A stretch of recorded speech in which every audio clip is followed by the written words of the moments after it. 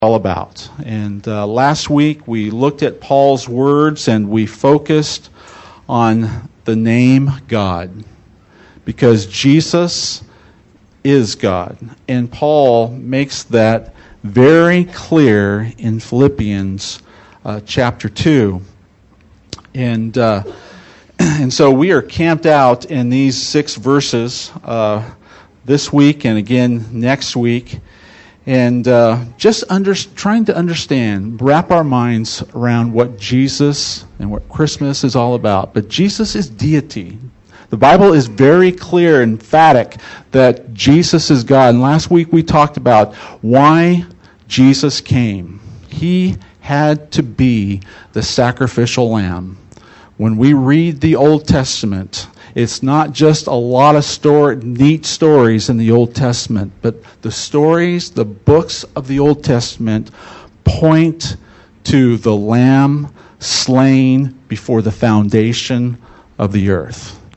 And when we come to the Gospels isn't a parenthesis, of the Old Testament and then getting into the letters of Paul. No, it's the exclamation point of the Old Testament. And God's promised Son, He delivered. It took Him approximately 2,000 years for that promise to come. But when God promises, He never reneges on what He promises. God's promises may be slow, but they are sure. And you can count on them. And so Jesus came to be the sacrificial lamb. And it had to be God. It had to be God, because there would not have been a sacrifice perfect enough to appease the wrath of God towards sin. God hates sin, and sin must be punished. And the amazing gospel story is that God Himself, in His Son, Jesus, took the punishment. God punished Himself so that our sin might be forgiven. It's an amazing story.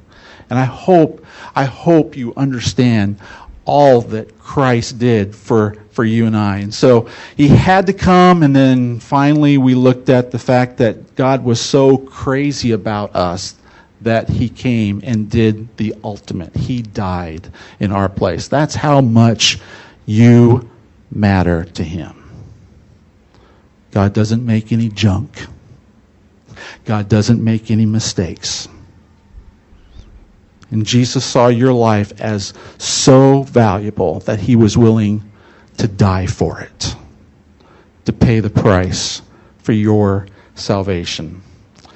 And so that's what we looked at last week. And so this morning I want us to read, beginning with verse 5 again, Paul's words about Jesus.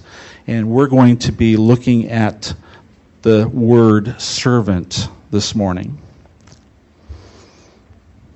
Paul says, "Have this mind among yourselves, which is yours in Christ Jesus, who though He was in the form of God, did not count equality with God a thing to be grasped, but emptied Himself by taking the form of a servant, being born in the likeness of men, and being found in human form, He humbled Himself by becoming obedient to the point of death, even death on a cross." And we will end there this morning.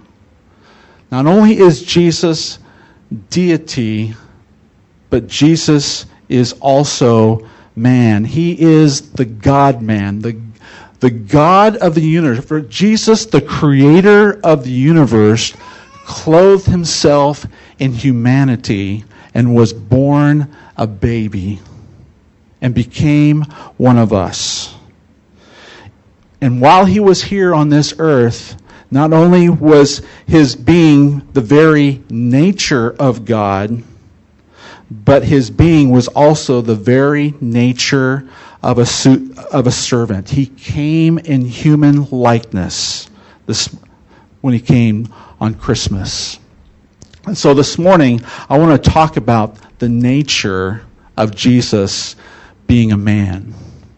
And so 4 words I want to look at this morning in what Jesus made himself. The first word we see is in verse 7. The Bible says he made himself nothing. In other words, Jesus came selfless. He made himself selfless. He made himself the lowest form of humanity, not the highest. Jesus came from the highest. The Bible says that Jesus shared the glory of his Father. And in John chapter 17, verse 5, he longs for that glory once again when he goes back to be with the Father. And so Jesus knows what it's like to be at the highest. But Paul says when Jesus came to earth, he made himself nothing. He turned in his glory for humanity. Now, he didn't give up his glory. Jesus still had all the deity, all the nature of the Godhead.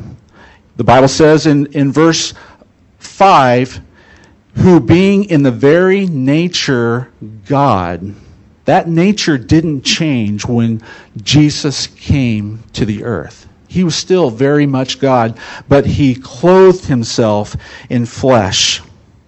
He's not saying, well, I used to be God, but I gave that up. I'm not God anymore. No, he is still totally God. And we see that in Matthew chapter 17. In Matthew chapter 17, at the Mount of Transfiguration, Jesus took 3 of his disciples, Peter, James, and John, up on that mount. And the Bible says that Jesus became just whiteness. His clothing, his countenance was so bright that bleach couldn't make things as bright as Jesus became. And Jesus was pulling back his flesh just a bit to reveal who he is as well. He is deity. And the disciples saw that and they were amazed. And they wanted to just continue to stay up there and worship Jesus. But no, they had more to do. Jesus had more for them to do down in the valley. But it was on the Mount of Transfiguration that we get a hint of how much still God he is, and he hasn't given that up. When you look at the Muslim faith, and they look at Christianity, the cross to the Muslim becomes a huge stumbling block. Because they think to themselves, if Jesus really is God, he would not have subjected himself to that kind of humility and torture, and God wouldn't have died. But we see from the Old Testament, we know from Scripture that Jesus had to come. God had to come, and he had to be that perfect sacrifice. And so as he was hanging on that cross, suspended between heaven and earth and dying, bleeding out for your sin and my sin, the Bible says he was still very much God. He did not give up a millisecond of his deity. And the reason why Jesus could do that is because he came and made himself nothing. He didn't try to talk himself out of it and convince himself, I'm better than I'm not going to cross that line. No, he was nothing. He was selfless. He wasn't here for himself. He was here totally for other people. He was selfless. Not only do we see from Scripture that he made himself nothing, he was selfless, but the Bible also says that Jesus became poor. Now, we don't find that in this text this morning, but in your outline you have 2 Corinthians chapter 8, verse 9. The Bible says, "For you know that the grace of our Lord Jesus Christ, that though he was rich, yet for your sake he became poor, so that you by his poverty might become rich." Jesus had divested himself of the riches available to him in heaven. Jesus came and he was destitute from a human perspective. Jesus had little to none. Jesus chose Joseph and Mary, this impoverished couple, to be his parents. God made that decision, not Mary and Joseph. It was God, it was Jesus who chose to be born in a barn. Here Jesus is, the God of the universe. He's the creator of all this. You know, if I were writing the story and God were to come to earth, I would want him to be born in Jerusalem. I would want him to be born to people of wealth, of resources that would help him be successful. But no, Jesus came and chose to be the lowest of low. Jesus, his whole life, was homeless. He didn't have a pillow to lay his head on. The clothes that he owned were the clothes that were on his back. You never read of Jesus carrying a suitcase, do you? With wheels on it. Jesus never owned a boat. He had to borrow a boat to preach to a crowd. Jesus didn't own an animal. He had to borrow an animal. Jesus had to borrow a room to have that last Passover with his disciples. Jesus even had to borrow a tomb to die, but only for 3 days, and then he gave it back. But Jesus became poor so that you and I could become rich. He traded places with us. And we inherit the riches due Jesus when we choose to believe by faith. Those are made available to us. But we see from Scripture that Jesus made himself nothing, made himself poor. Number 3, he made himself a servant.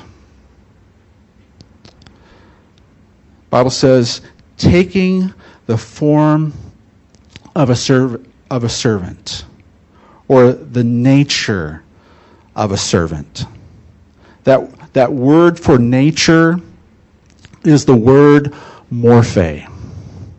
And what that word means is that the nature of the form of who that person is, whether they're God, whether Jesus is God, because it's the same word, morphe, whether he's God or whether he's a servant, it is the real deal. It's not fake. It doesn't change. It's true. And that is who he is. And so when Jesus says that, Paul says that he took the form of a servant or a slave, that was the very nature he took on. He didn't pretend to be a slave. It wasn't something temporary. That is the very nature, the Bible says, that Jesus took on. He became a servant. He came to serve. We don't see him coming to be served. He came to serve. Luke 22 verse 27 says, I am among you as one who serves. Matthew 20:28 says, "The Son of Man has not come to be served, but to serve and give his life a ransom for many." When he borrowed that room on the last Passover and introducing the new Passover, the Lord's Supper, before that began, we see Jesus washing the filthy feet of the disciples. You know, there should have been someone else in that group who could have washed the feet of the disciples. But Jesus chose to do that. He chose to pick up the towel. The God of the universe stooped and washed feet. Why did he do it? Because he was selfless. He made himself nothing. It wasn't about him. It was about every one of us and everyone out there in the city of Ridgecrest and every person in the state of California and this nation and around the world. It was all about people, others, not himself. And fulfilling the will of his Father. Jesus came as a servant. And as the Pharisees watched Jesus' life, I mean, they couldn't get past his humanity. I mean, it was blasphemous, the things that he was declaring about himself, that he was God. How in the world could he be God? Look how he's dressed. Look where he's come from. He's come from Nazareth. What good comes from Nazareth? Jesus' humanity, his servant heart and attitude was a huge stumbling block to the Jews, because God would never have stooped to those levels. He can't possibly be God. And even the Pharisees themselves would not have done the things that Jesus did as he served others. They wouldn't have cleaned the feet of those disciples. That would make them unclean. And yet this is what Jesus did. And why did Jesus do this? As an example for you and I. Just as he served, Jesus says, we are to serve others. We are to go and do likewise. When you look at your life, Christian, it's not about you. It's not about what others can do for you. It's about what you can do for others. Jesus made himself a servant. And he wasn't a fake. The Bible says this was his nature. This was his morphe. It was for real. Just as he was God, he became a servant. Fourth thing that we see in this passage of Scripture is that Jesus made himself humble. Jesus divested himself of all that he was entitled to.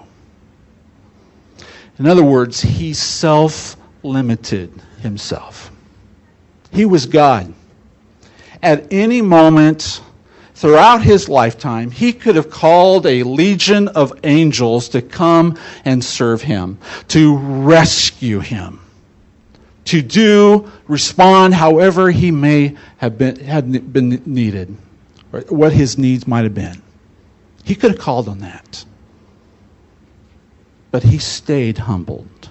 He humbled himself, and he remained humbled. He remained self-limited in his omniscience and his omnipotence. In his omniscience, someone asked them, well, Jesus, when are you going to return?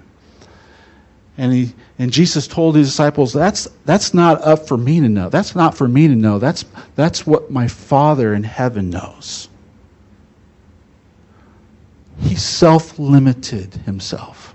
When Jesus was on the cross dying for us, he self-limited himself. He could have rescued himself. People challenged him, wanted to see him come down from the cross. If you'll come down, Jesus, then we'll believe, then we'll know that you are God. Jesus chose to remain on the cross because he loved you and I. His love for us and mankind kept him on that cross. Jesus knew what it was like to enjoy the glory in heaven. Jesus knew what it was like to enjoy the presence and the affirmation of his Father. But Jesus humbled himself. He came all the way down, so far down, to even submit himself to being rejected by his Father. He had never experienced that before. He had nothing but pure love, unfading glory with the Father. But he made himself nothing, a servant, a slave, and humbled himself to the point of death. Not just any death. Paul says, even death on a cross. The worst form of torture devised by man, Jesus subjected himself to. He humbled himself.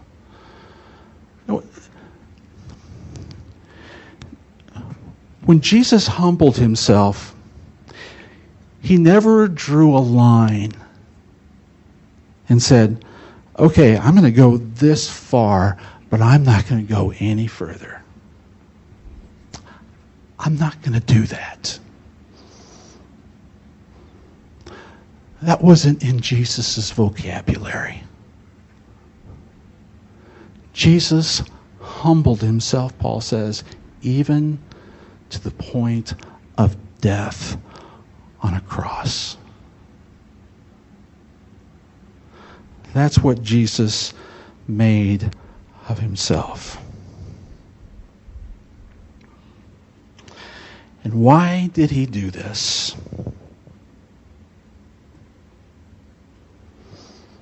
The reason why he did it, we've talked about it already. But this is what life is all about. It's not looking out for your own interests. It's all about giving to others.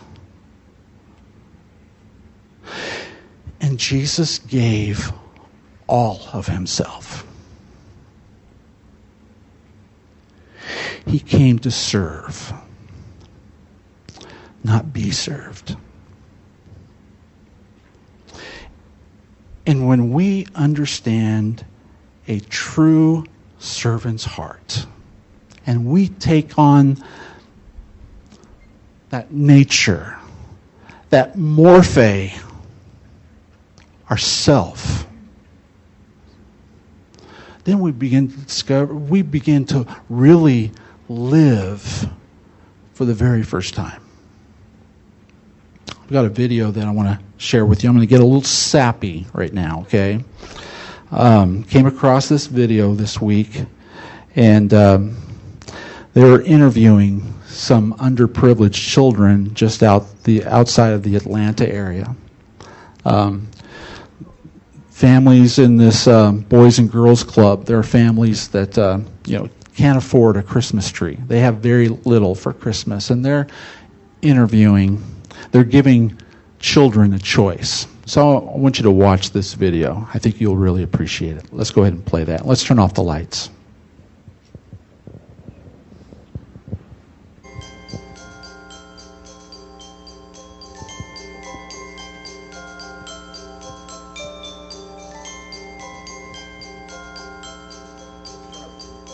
Let's turn up the volume. This year for Christmas, what are you hoping to get? A computer. Big, giant Barbie house. A trophy case. Xbox 360. Minecraft Legos. What do you think your mom or dad want for Christmas? My mom would probably want a ring. She's never really had a ring. Jewelry. She loves jewelry. A new TV. My watches. So, you actually did buy an Xbox 360. What in the world? What is this? Okay, you really got this for me? A new laptop. Wow. And It's a necklace. so we also bought a necklace because you said you also wanted to get a necklace for your mom or your auntie. The catch is that you can either get a gift for yourself, or you can pick a gift for your mom and dad. I need you to pick one. Now before you answer, oh, I bet that's hard. Is that a really hard question? Mm-hmm.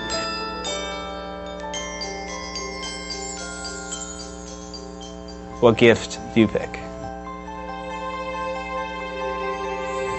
I choose this. I gotta go with the ring. What gift do you pick? That one. That one. The dress. I'll choose this for my mom. I'll choose this one. It's a really tough question, I'll but give him this. you already know? Tell me why. Because Legos don't matter. Your family matters. Not Legos, not toys, your family. So it's either family or Legos, and I choose family. I get gifts every year from my family, and my mom don't get anything. If I get a laptop, my mom will get something. She helps me when I'm sick. She helps me with my homework. She gave me a house to live in. They look out for me and do stuff for me, so I need to give back to them. Now I have the opportunity to give him something. Because you actually picked the gift for your family, you're actually going to go home with both. Tell me how you're feeling. I'm feeling really happy and thankful. Just happy. Thankful for For your family? For what? my family, everything. He did make his decision, actually. And he picked the Pandora charms. Oh, that is you're gonna make me cry. So what are you gonna get to him? Oh, it's for me? Oh, it's so cute. Thanks, guys. I was kind of cute.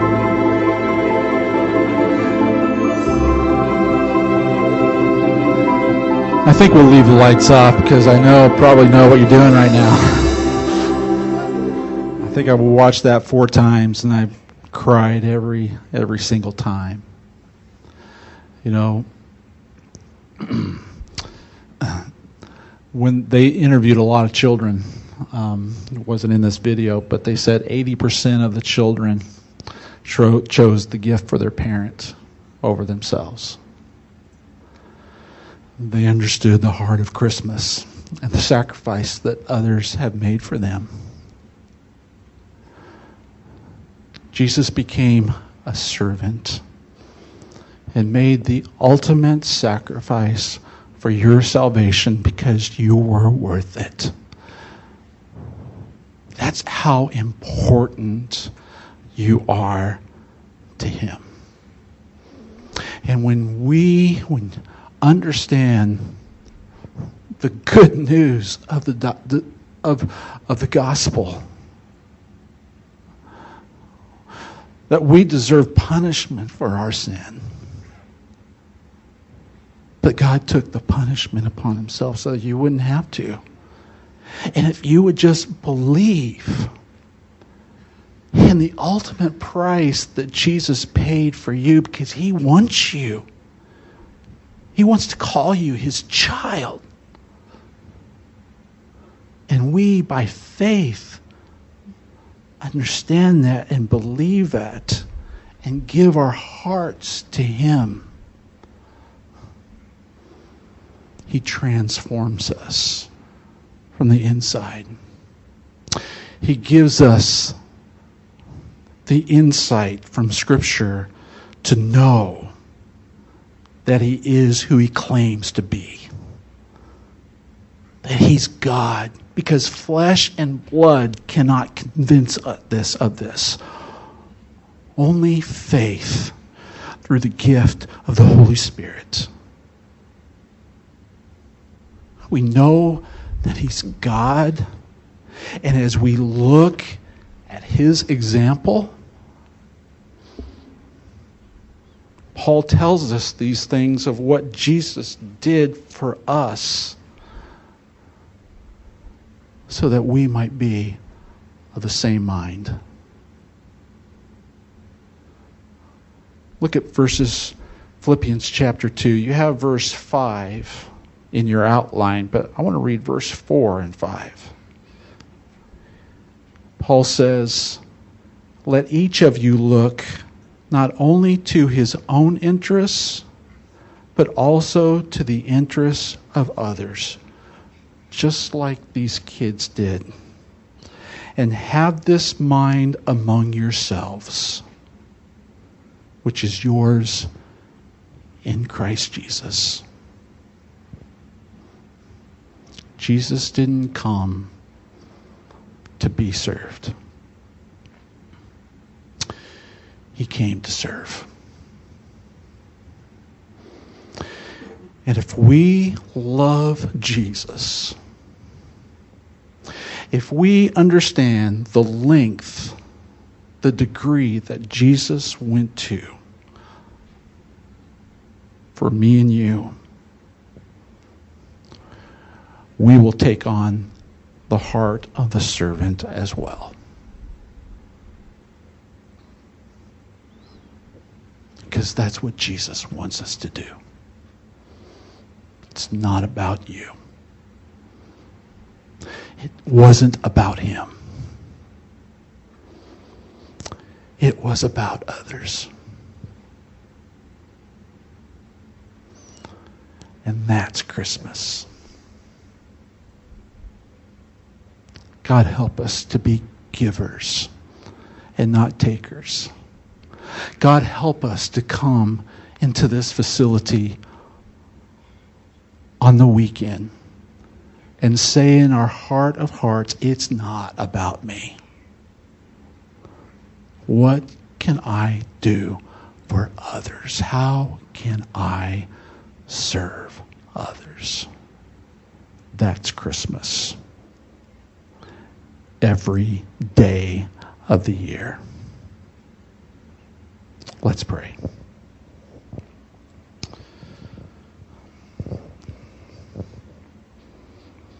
Father, I thank you that for many of us here in this room, you have given us eyes to see who Jesus really is. And God, in that knowledge, in the truth of this text, you tell us to be of the same mind. And God, we can't do this in the flesh. It's impossible in the flesh. And God, I have a very selfish nature. And it easily defaults to what's in it for me. What am I going to get out of it? And that's not the heart of Jesus. Help us, God, not to draw a line telling ourselves no further. I'm not willing to pay that price. I'm not willing to do that. Because that wasn't Jesus.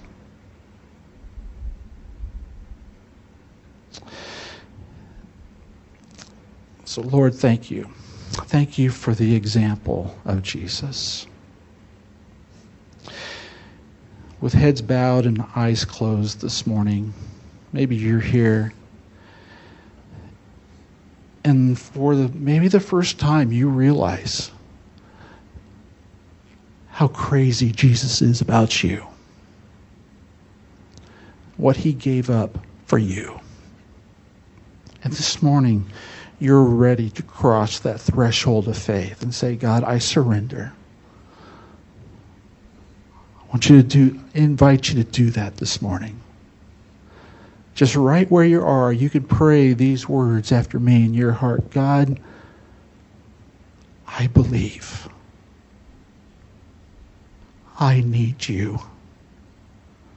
God, take my brokenness, my failures. I give them to you. And God, I ask that you would make me brand new. Help me, Jesus, to live not for myself any longer, but to live for you. And if that's your heart's desire, Jesus has answered that prayer. Now, that doesn't mean that everything is going to always be great in your life. You're not going to always get both presents like these kids did in that decision that they made. There are still going to be struggles and choices before you. And just like Jesus, you have to continue to say no to yourself and your own desires, and yes to God. When Jesus emptied himself, of his deity, and became a servant, that had to be a daily choice. He learned obedience through the decisions that he had to make, moment by moment, that it wasn't about him. It was about others and the will of his Father. Now go do likewise. And Christian, if I'm speaking to you and you've drawn a line and you've been living a selfish, self-focused life,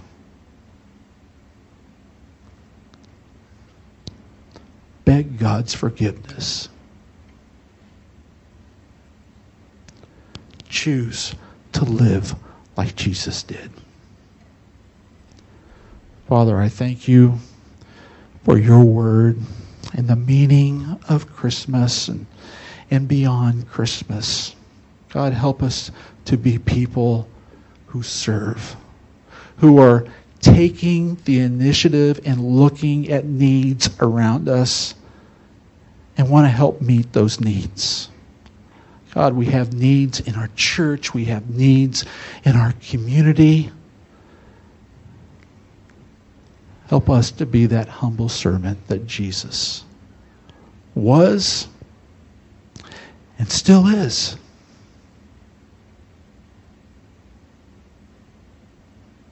His nature hasn't changed. May his nature be our nature. In Christ's name we pray. Amen. We're going to